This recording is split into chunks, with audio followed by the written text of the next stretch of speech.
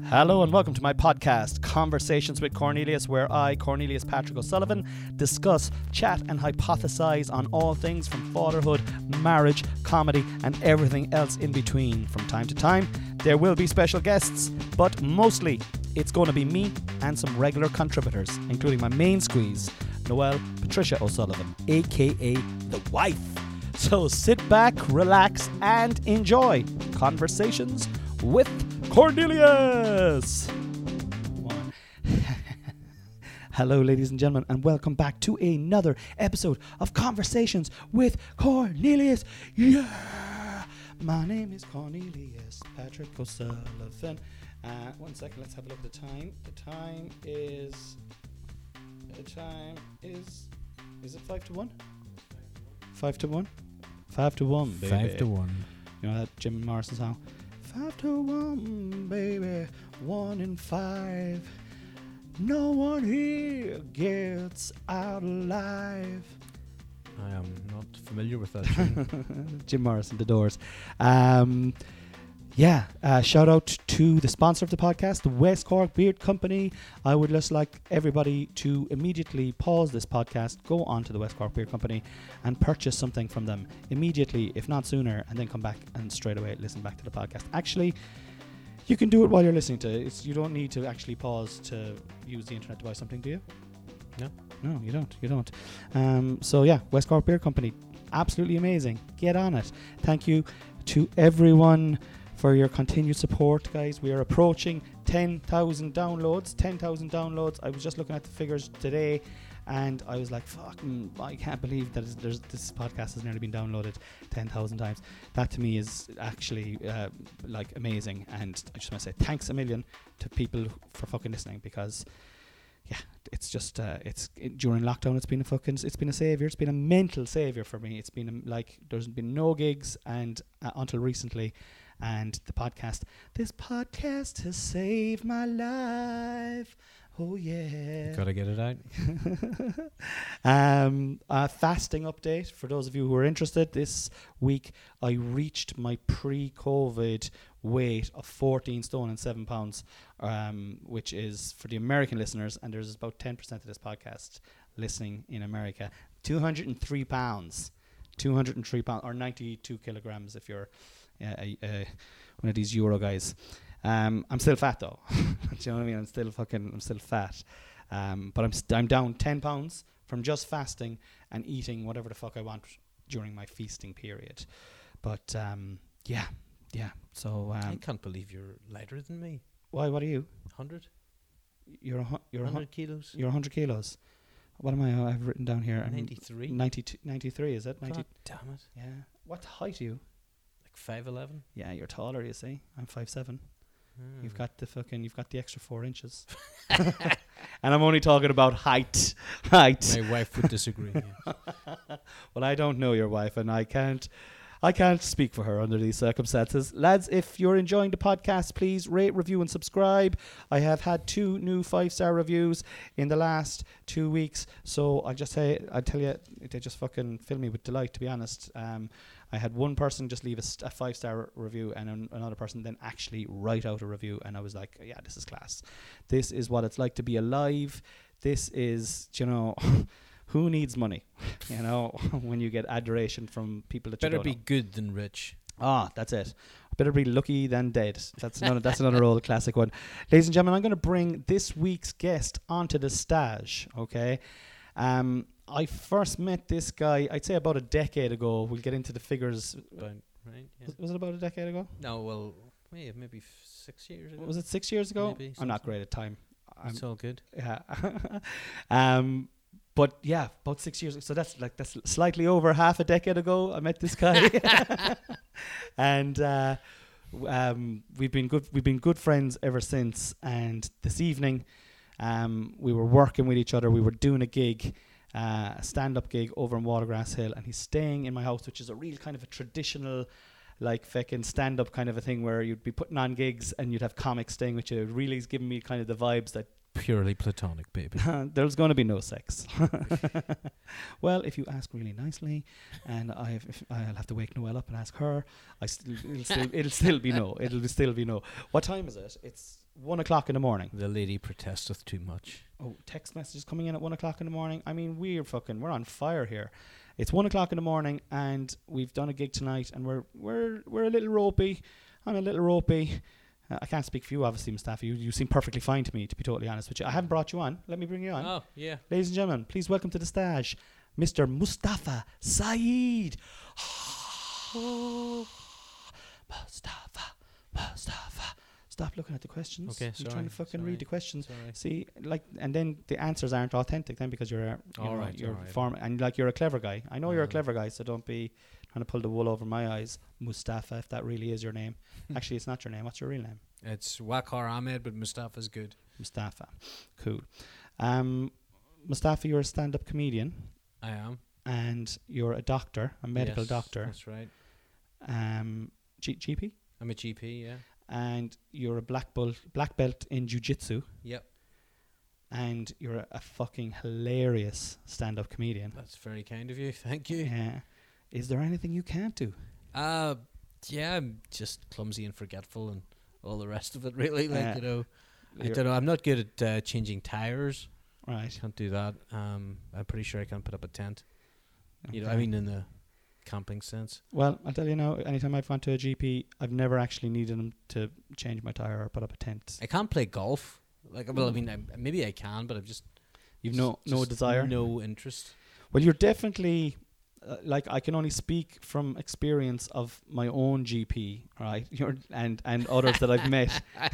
You're like no other general practitioner, like no other general practitioner that I have ever met in my whole entire life. You're an extremely unique individual.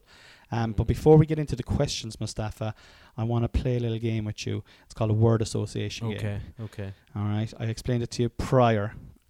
Basically, I'm just going to give you a word, and I just want the first word Richard. back. Are you reversing it on me? Hot. We talked about before. Okay. All right. Okay. So here we go. You ready? There's no right answer. There's no wrong answer. But I just want the first answer. One word within. Always a right answer. Toaster. Toast. Echo. Cardiogram. Biro. Hieroglyphics. Love. I was going to say baroglyphics. Hate. Bill Hicks. Legend. Weed. Plant. Stand up. Comedy. Amsterdam. Museums. Religion.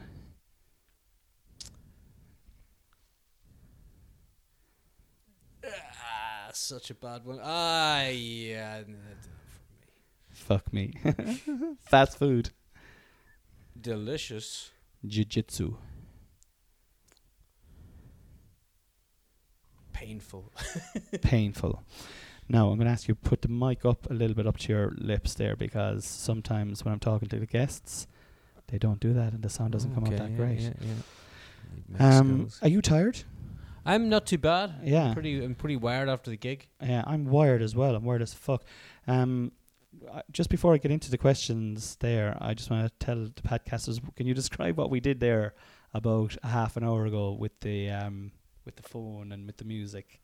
Well, we were just talking about comedy and improv and how improv is really good for getting you into a flow state. And we were talking about freestyle rapping. That's something I'm really interested in. I'm not sure I'm very good at it. But I teach improv rap class twice a week, or host an improv rap. We call it a cypher. You know, cypher is just when you just get people taking turns to rap, just like we were doing. I just think that is so... Because I tell you, I really enjoyed the exercise of it.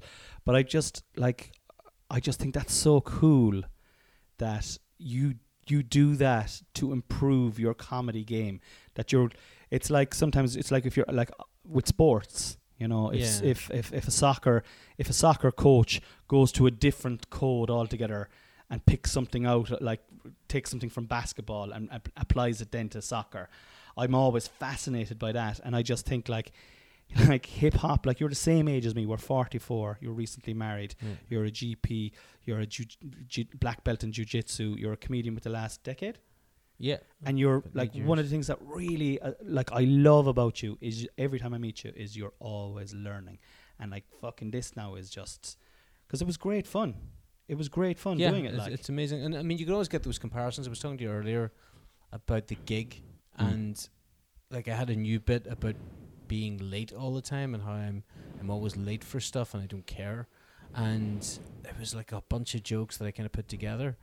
And it wasn't working, so I kind of switched to a different kind of joke, and it was quite a ranty joke, and the crowd just picked up. And then I then switched to another ranty joke, and it did very well as well. And I went, that's kind of my strength, is kind of when stuff gets ranty, but not in a kind of uncontrolled way necessarily. And I think when you do freestyle rap and when you're just kind of flowing with it, I think that flow in the rant and the flow in the freestyle probably have some kind of relationship. You know, you're not thinking really, you're just, you know, I have that bit, I was talking about how, you know, in Northern Ireland in the 80s we have white on white violence. You know, that is my favourite kind. You know, they called it the Troubles. In my house, it was the golden years. It was like, Mummy, Daddy, what is Catholic and Protestant? They're like, shut up, we're on to a good thing here. You know, like that bit is just boom, boom, boom. You know, it's that kind of Vitor Belfort UFC style. If any of you listeners are into that, but just that straight blast of stuff. You know. Yeah, because it's like. Every time we meet up, we always go deep in comedy, and like we were talking tonight, and you were saying to me that you're trying to move away now from that kind of your original type of comedy, which is talking about being, you know, Muslim, talking about being Irish, but like, you know, the differences and the undifferences, and like you have some great stuff about suicide bombers as well. Like, I mean, like, and it's like your opener is excellent, like, because just to describe you now to the listeners, you're 5'11", you're what's your heritage? Indian. So you say brown yourself. I'm a brown man. And only brown people can say that. I can't obviously. Yes, let me retract that. But it's, and now you're saying cancel Cornelius. He's cancelled. Well, let me make it before. Don't really cancel Cornelius. Just proviso. Do not actually want Daily Mail article. Cork comedian insults.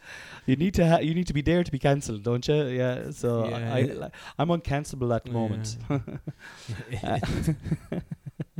Insults decorated medical doctor.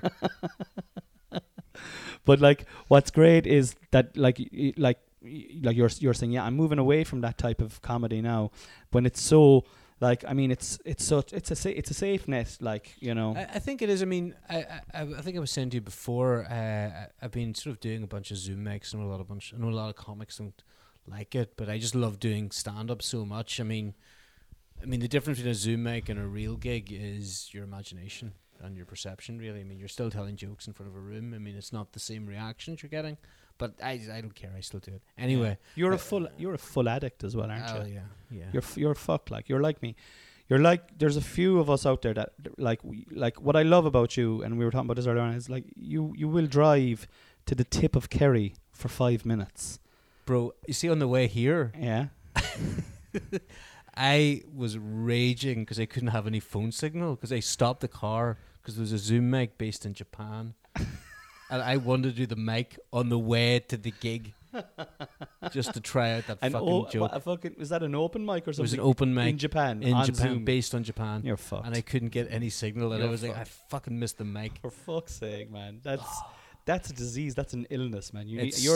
I suppose you can always prescribe yourself. Well, no, I'm happy to stay at home. And you're happy to die a comedian, like. I mean, I just really enjoy it. Like, you know, I remember the first time I ever did it. I mean, I sucked. I mean, like we're talking about earlier, I thought I was Billy Connolly, like, you know, but the first time I did it, I knew this is what I want to do. Yeah. Yeah. So that's okay. I'm going to ask the first question. Mustafa Saeed, who are you? Who am I? In name. So Mustafa Saeed. The name came from. It's actually the name, and this is a complete accident. It's the name of an American pro wrestler. And even though I'm a big pro wrestling fan, I actually didn't remember that as being the name Mustafa Saeed. I kind of I used to do a bit of pro wrestling. I was like an evil kind of like a manager type figure. Like I could see you as a manager. I was, but I wasn't. I was the evil. It was the evil doctor who got turned because he heard that the good guy liked Chinese curry and not Indian curry, and I turned heel on him. And so I played the evil Dr. Saeed, and then so that was my character was called the evil Dr. Saeed, and Saeed in Arabic means joy, but it sounds like such a brutal name. It does, like in Saeed, all the movies, you know. Yeah, it's like he's like you see a lot of Saeeds are bad guys. It's in sad. movies. It's got the word sad in nearly so. So I thought, the evil doctor. So then I would play the evil Dr. Saeed, and I basically did an impression of my dad. You know, it was like, you people with your drinking and your dancing and and having sex before the marriage. So I did this like evil wrestling gimmick thing, and then so I played an incompetent Pakistani doctor, and then I became an actual doctor. So was your dad a doctor? Yeah, he was. And was his dad a doctor? No.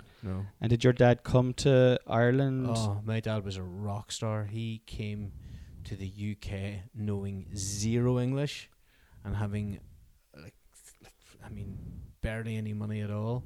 And because his family were all business people, and he wasn't really kind of into that. He was more of a he went to med school, and nobody else did that. And he came to the UK, he came to Doncaster, and he didn't speak any English. He learned English and worked as a junior dog's body doctor. He learned English from the BBC. He taught himself English from the BBC, and he from just watching shows, watching TV. Wow. Obviously a hyper intelligent man. Well, yeah, I guess. You never think your own dad's hyper intelligent. I lost him a couple of years ago, so now everything he says is like kind of like an Obi-Wan message. Yeah. It's all there's so much he's taught me about how to be a doctor, how to be a professional, how to be a good person or whatever, or what he thought a good person was, which probably was a pretty good person. Yeah. Again, you always kind of have that Freudian conflict with your dad. Yeah. Well, I don't want to think about having sex with my mum though. So. Listen, man, it's not all it's cracked up to be. That's so very loud laugh. Keep it down. You'll wake up my kids. My wife will kill me. So you're a did you always want to be a doctor? I don't think you have much of a choice when you're an Asian kid. You're just bombarded constantly. Really, because that's the stereotype. Like, it's is it like obviously, but that stereotype is often based on high percentage of something being. It's this weird thing because my nephew has decided he's not going to university, and I was like, "What about med school?" And he's like, "Because he's like just a straight A student, Yeah. And he's like, "I don't want to be a doctor," and I'm like, "Yeah, but if you go to med school, you can do what you want." Yeah. And he's like, "That's 5 years of my life," and I'm like, "Yeah, just go to med school." And I'm just like, "What the fuck?" I just sound like my dad. It's like almost this kind of drive for. Med school. I don't know if you say med school is excellence. It's a certain amount of safety that you have as a doctor. I can always work unless I really mess up. Yeah. I can always work as a doctor. So I think Asian parents probably. Push, something that they think is safe, and at the same time, it has some gravitas to it as well. It does. So like you're one of the only comedians that I know that turns up to gigs in Jags. most are getting. I'm not an animal. Like you turn up to a gig and like the gig we did tonight, you turned up in a rental car because your Jag is in being serviced. Like but I love it because we're the same age, and. You're a GP, you're a doctor, you've gone to college, but is that your ambition? Is that what you want, or is medicine what I want? Or would you prefer to if comedy, like, because you're working really hard on comedy, you're over and back to like you're every time I meet you, you're studying something. You've done a course. You're over and back to America. You've studied with the improv with that famous school. What's the name of it? Second City. Second City. And trained at the Annoyance as well. I mean, I'm doing a lot of courses with the Maydays at the moment as well. They're incredible. I strongly recommend the Maydays courses online. And to me, like you've got the discipline, and you've got, like, I suppose your medical background and your upbringing of like studying is pushing you towards learning that kind of stuff, which is fantastic. It's something that I wouldn't do or I haven't done, but not for any reason that I can think of why I haven't. But it's impressive when I'm talking to you about it. But my question really is, if you had the option, and if the option was given to you in the morning to not practice medicine, and you could be a comedian, a full-time comedian on your own terms, but you know the money would be half what you're earning now as a GP, would that be something that you would be willing to do, or is comedy for you? I think being a 44-year-old who likes to drive his Jag, yeah. Oh yeah. Listen, you know, money is fucking. I tell you what, it's grand when you don't have money, but when you get a taste of what it's hard. It's hard to let go. It is. I mean, I think I sort of said, who was I talking to today about who was our MC today? Laura O'Mahony. Shout out to Laura O'Mahony. She listens to this podcast all the time. I was going to call fantastic her comedian. Mahoney, which is Mahoney. If you were in New York, she'd be Laura Mahoney. Mahoney. And there'd be no O. Mahoney, get up on stage there and host it. Police Academy, bro. Mahoney. Oh, Gutenberg. Gutenberg. Good in the full Gutenberg. Like whoever, like the guy. What was the name of the guy that did the voices? Jonesy. Michael. What was he does Winslow or something. Michael Winslow. That's it. He was kind of touring in all these backward places in Ireland a couple of years ago. I was like, that's the guy from fucking Police Academy. And he's like, Burr, County Offaly, Michael Winslow, the voices from Police Academy 6. Wow. I was like, Jesus. That's something. What's he getting there? Yeah, but I mean, in answer to you, I mean, I was saying, like, since I started to do comedy, I mean, as much as I thought I was going to go into comedy and somehow, you know, become the next Richard Pryor or something like that, you know, like we all want to do. I found, especially with improv, that I was becoming a better doctor because of the skills I was learning in comedy. I think a lot of the times in medical school, you know, to get into medical school, you got to be the smartest kid in your class, you know, and you don't have to be you don't have to be the smartest. You could still be the best. You know, you can be the smartest or the hardest working. Or I was always a hard worker. I don't know if I'm that smart really, but I always worked hard and. But, you know, when you get to medical school, like, you are not the smartest kid in the room anymore. And, I mean, the amount of work you have to do as a student, and there's a real culture of excellence and doing well and, you know, not failing and getting everything right. And, you know, in medicine, obviously, you can't, you know, it's people's lives you're dealing with and people's health. So mistakes are not really, you know, on the table, especially at the start in medical school, you know, in real life things are real life, but I mean, when you're in medical school, there's that kind of, you know, you cannot make this mistake, this is a problem, you know, and that creates a certain kind of creature, you know. I mean, I was really depressed all the time, like I was really just in a really awful state and made some really awful choices. And I actually was doing comedy and improv in particular that just helped me to kind of, and there's a great term they use in improv, being more interested than interesting, and sort of looking outside myself a little bit and looking at how I can kind of build relationships with people as opposed to arguing with people, and I think that really helped me as a doctor. You know, I think that as a doctor, when I try and collaborate with a patient, it's that feeling you have when you get an applause break. Yeah. Do you know what I'm saying? The best feeling in comedy. Wow. You know, it's or when you're doing improv and you're in the, you know, everything's going well, or when you're rapping and you're just flowing. You had that moment, you know what I mean? And I think if you can do that with a patient, with a human being who is coming to you because they're concerned about something, and if you can help them feel a little bit more in control of their situation, then that's a gift I've gotten from improv and stand up and clowning and physical theater and all that good stuff, you know. And I think comedy has helped me to become a better doctor. So I get I mean, obviously, you know, I can afford all the toppings on the pizza. Yeah. You know, You're like the Patch Adams of the North. well, maybe, but there's just, I mean, there's an exhilaration you get from when you're just talking to a patient, and it feels like you're both better afterwards. Do you know? I'd say there's healing in healing. Yeah. I mean, the funny thing was like I was never that good at the science stuff. Like I was, was it good? I mean, I was passable, you know. Yeah. Well, you have to fucking. Well, you have to be passable, but it was never like a. Right, he's not too good at biology, but he's all right. Come on. No, but I was never like a rock star in the medical school. Like I was never one of the big the medal winners, as they say.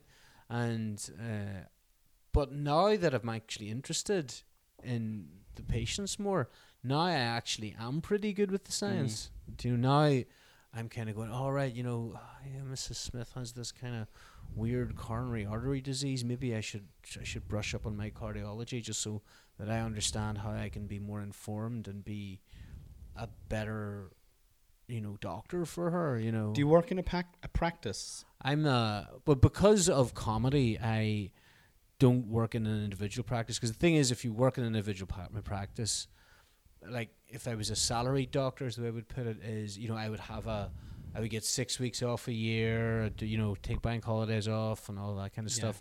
Whereas I couldn't just say, I'm going to Amsterdam to do jokes for 3 days. Yeah. At a week's notice. I'm going to Cork. Are you like a gun for hire? So I'm a mercenary doctor. I'm a Ronin. Nice. Yeah. So how does that work then, like? So basically, if GPs want a day off or want to go to a meeting or somebody's sick, I'm like the substitute teacher doctor would be a less glamorous way to put it. And did they pay you individually then? Like if I get paid. Wow, so that's great. So that's actually fucking ideal. I get about you talked about money. I mean, I think I get about half. If I was a partner, I'd have to if I was a partner in a practice, you have to kind of run a building. You got to pay staff, you know, all that kind of stuff and rates and all that. So I don't have any of that stuff. Yeah. So. Because I don't think, I mean, Paul Cena, I read he was a GP and he left general practice because he was making more money, I guess, and he also said he couldn't keep up with the studies and all of that stuff. Are you still doing Botox and stuff like that? I remember you. You were telling me that the last time. Yes, I do Botox. Call out for Botox. Fucking brilliant, man. Well, it's a little bit more complicated with COVID, like. Of course, so yeah. It's a bit harder to do, but I don't know. It's like a weird skill I learned because my friends were hospital doctors and they're junior doctors. We're all driving sports cars. And I said, hey, you should do Botox. All our juniors are driving sports cars, and I went, I'll look into it. It doesn't seem to be a good thing for people, but what do I know? You know. Well, I was at a wedding recently, and there was a load of women there were talking about that they had got Botox for the wedding. I was like, what the fuck? It's really common now. It's super common. But like highly profitable as well, like.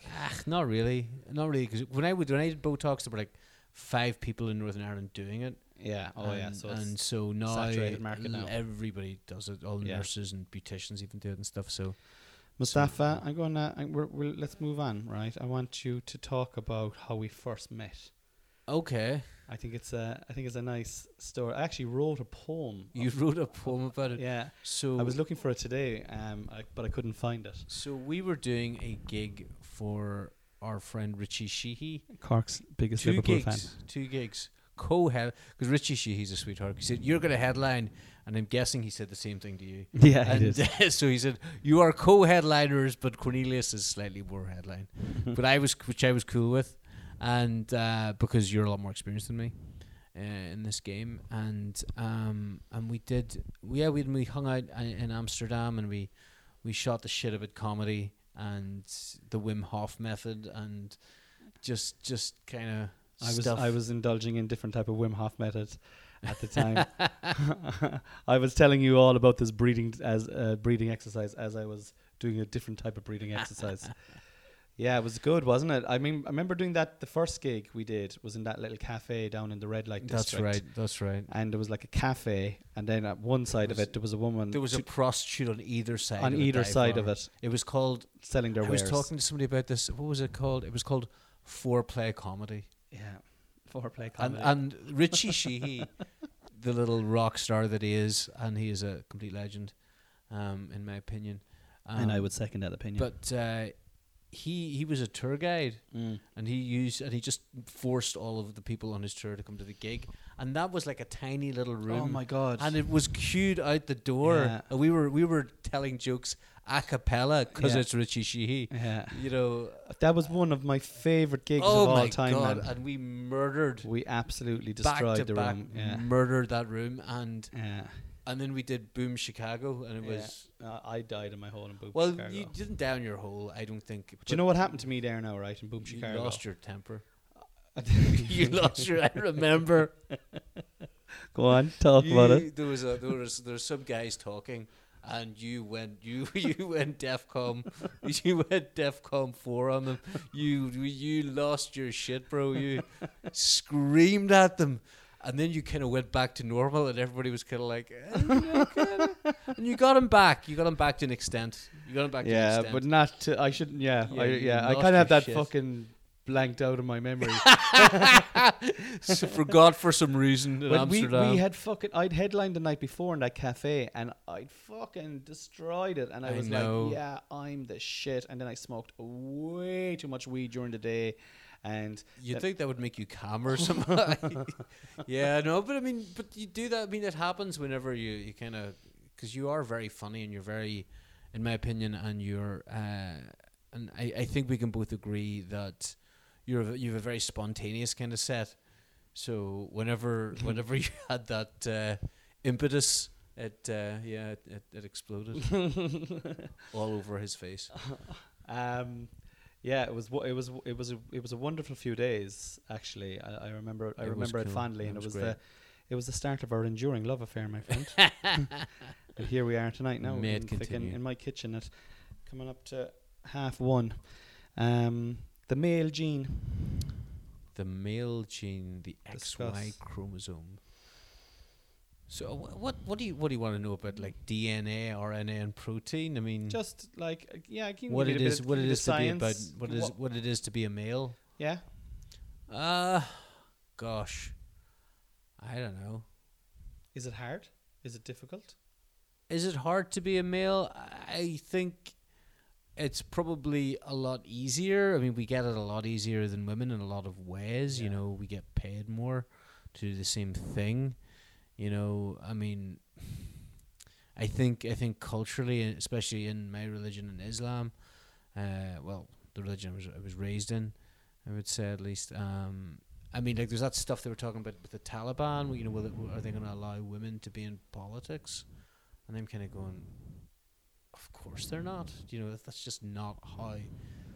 I mean, over in Afghanistan at the moment. Yeah, I mean, there's a tragic stuff. Maybe it's not right. I know this girl, and she was related to me, and she was like a genius. She was a proper genius.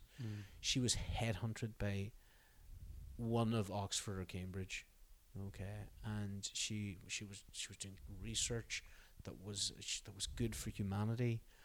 And she became like this super religious person, and she quit because she was convinced that a woman's place is in the home.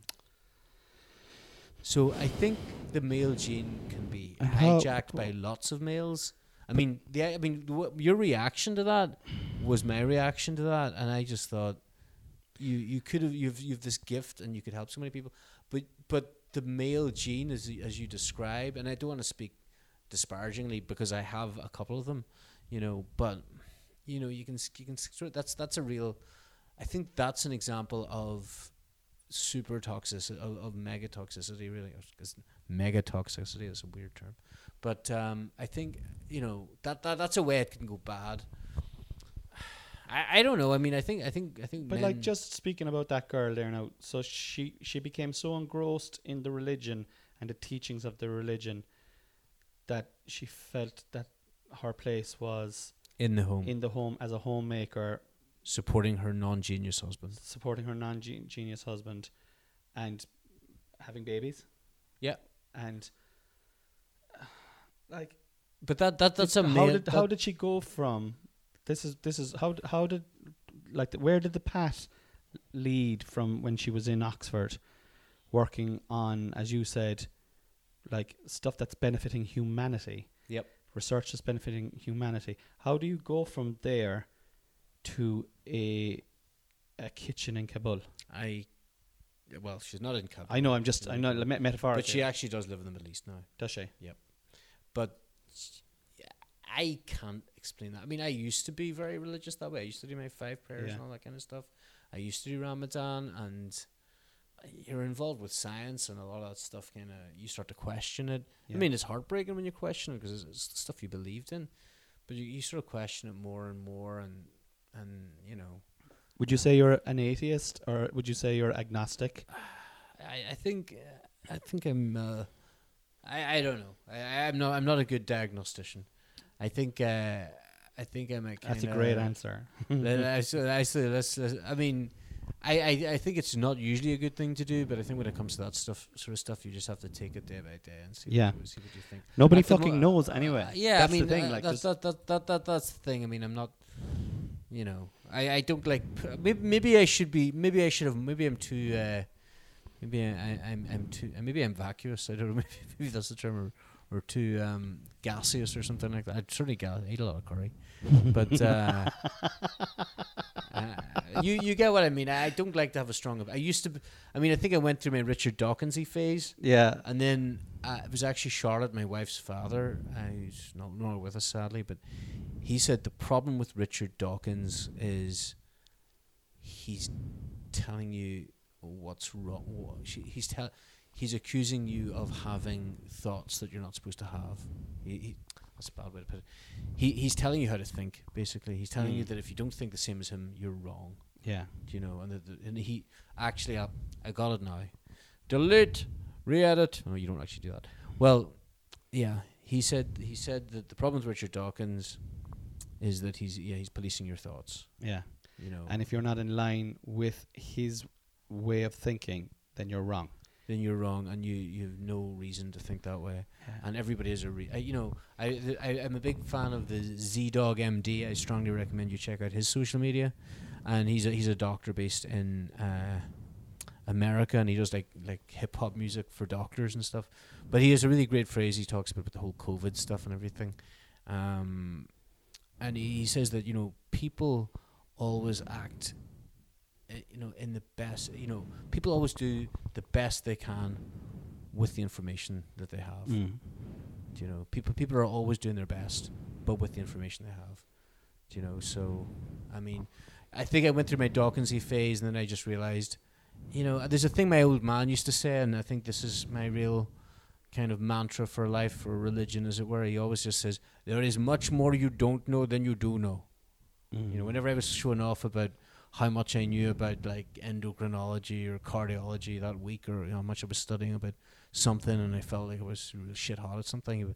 There is always much more you don't know than I do know. So then that's humbling you straight away, like, isn't right, it? It is, and it's like I say, I sort of joke that I don't ask questions. I try and avoid giving a diagnosis. And I don't give any advice as a doctor.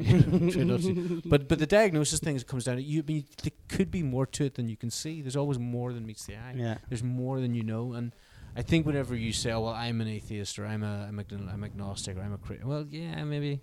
I mean, well, it's like this. Like, I mean, I would say if someone said to me, "What was I like 10 years ago?" I would say I am definitely a different human than I was 10 years ago. Sure. But I was just as authentic in my own mind 10 years ago as I was now. Absolutely. But like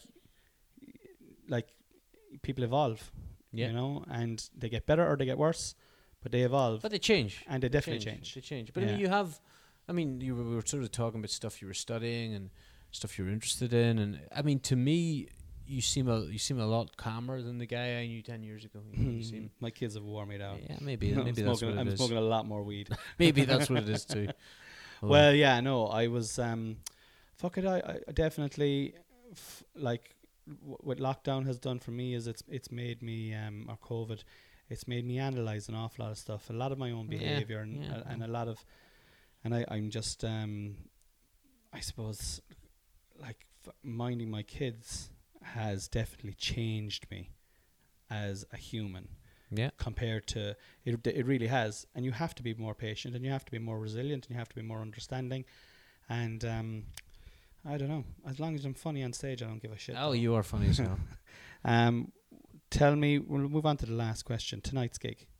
Talk about tonight's gig. What was it like for you? Interesting. It was interesting. Tell me everything. So, starting off, I thought the MC was pretty amazing. She was really fluid on the mic. She was excellent. You know, and the crowd really enjoyed her. Yeah. From what I could see, you know, she kept the thing Laura going. Mahoney. Laura Mahoney. O'Mahony. O'Mahony. Yeah, no, she's excellent. I do the improvised pantomime with her as well. Yeah. Every year, and she is a ball of creativity.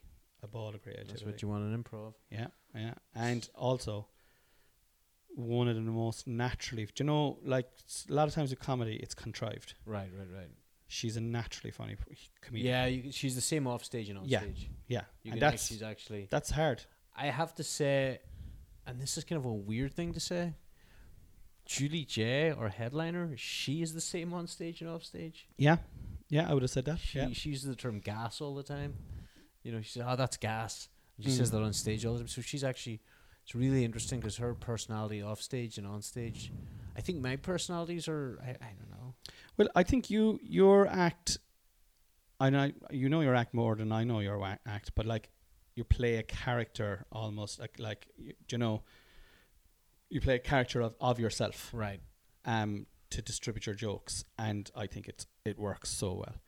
I think it really does. I think you're like, and tonight was an interesting one for you because I remember you were saying, you sent me a message, what kind of material can I do? And I was like, you just do whatever material you want to do, like, you know? Well, that came from my friends who were at the Standhal Festival recently, which was a music festival with lots of children around, and then didn't have any clean material.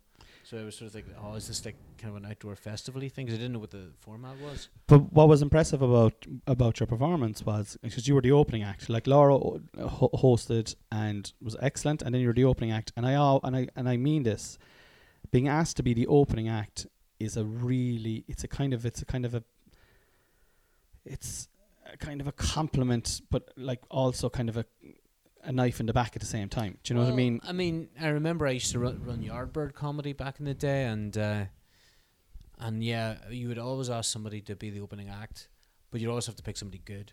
You pick someone good. You have to pick somebody good, and you're absolutely right. It's kind of like they're taking one for the team for the benefit of the night. I remember the guy who I used to always pick for the opening act if he was there, and he is a rock star at the moment, and it was Aaron McCann, and it felt like, you know, he was like an X-Wing fighter going to go and destroy the Death Star. I said, I'm putting you on first, Aaron.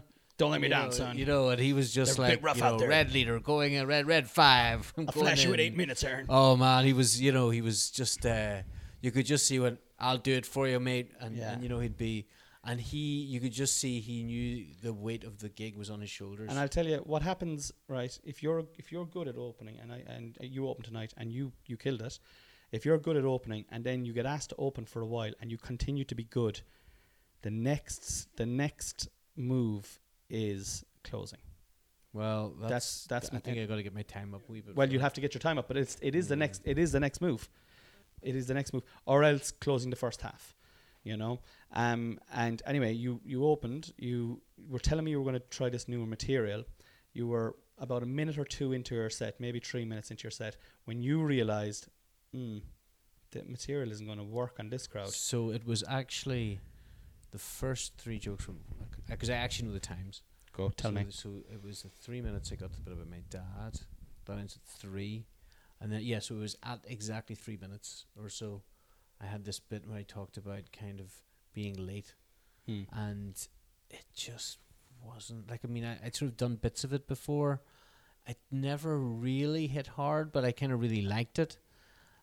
Looking back, I mean, I don't know if a gig where I was being paid was the place to really workshop it, but, you know, I'd done it a few times on Zoom, and I did it once in live, and I thought, I was going to do it, and I threw the first joke, and it was, I can't remember what it was. It was it was that. Yeah, it was.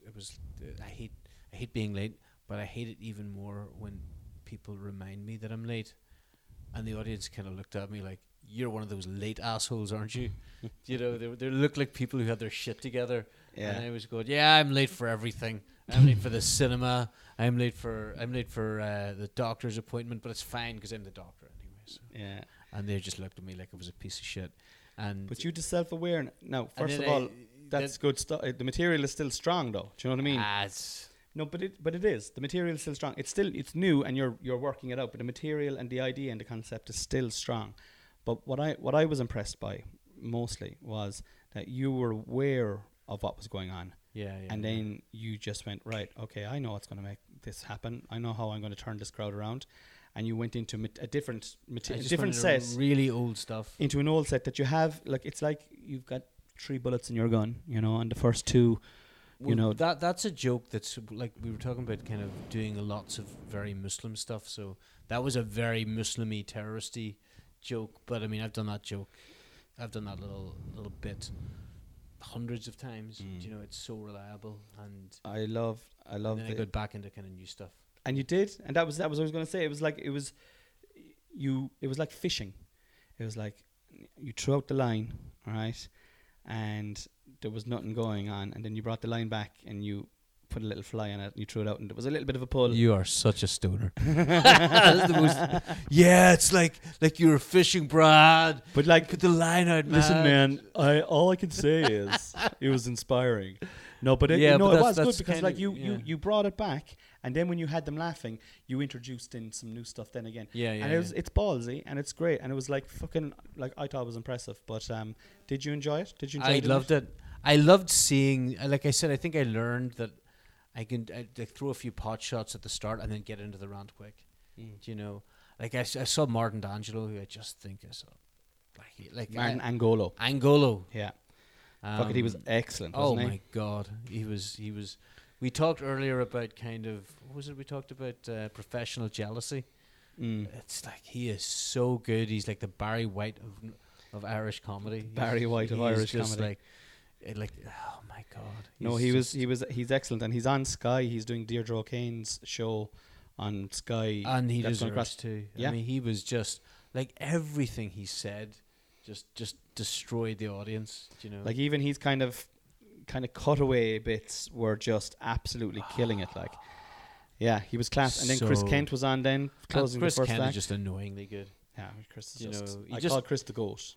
He just did a bit based on him parking his car and did like 4 or 5 punchlines off that, and I was like, God damn, fuck you, man. God damn, Chris Kent. Just parked your car in front of a shop, and everybody in the place knew you don't park your car in front of the shop. And he did like a whole bit based on that, and then come here, Mustafa. We're going to wrap it up.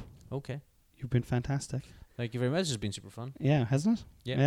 Yeah. Ladies and gentlemen, thanks so much. If you enjoyed this podcast, or if you enjoyed this podcast, you can rate, review, or subscribe to it on iTunes, or you can tag me on Instagram. You can tell a friend. You can, I don't know, you could just come down, knock on the door, and just say, listen to the podcast there. I think it's good. I'll take any of those. If you're looking for Mustafa Saeed, he's on Instagram, he's on Facebook as Mustafa Saeed. That's right, Mustafa Saeed Comedy. It's Mustafa Saeed Comedy. Check him out. He's a really, really, really good comic and a good friend. And hopefully, in the not too distant future, we'll do this again. Yeah? Yeah, maybe. Perhaps. We'll think about it. All right, we'll see you next week, lads. Peace and love.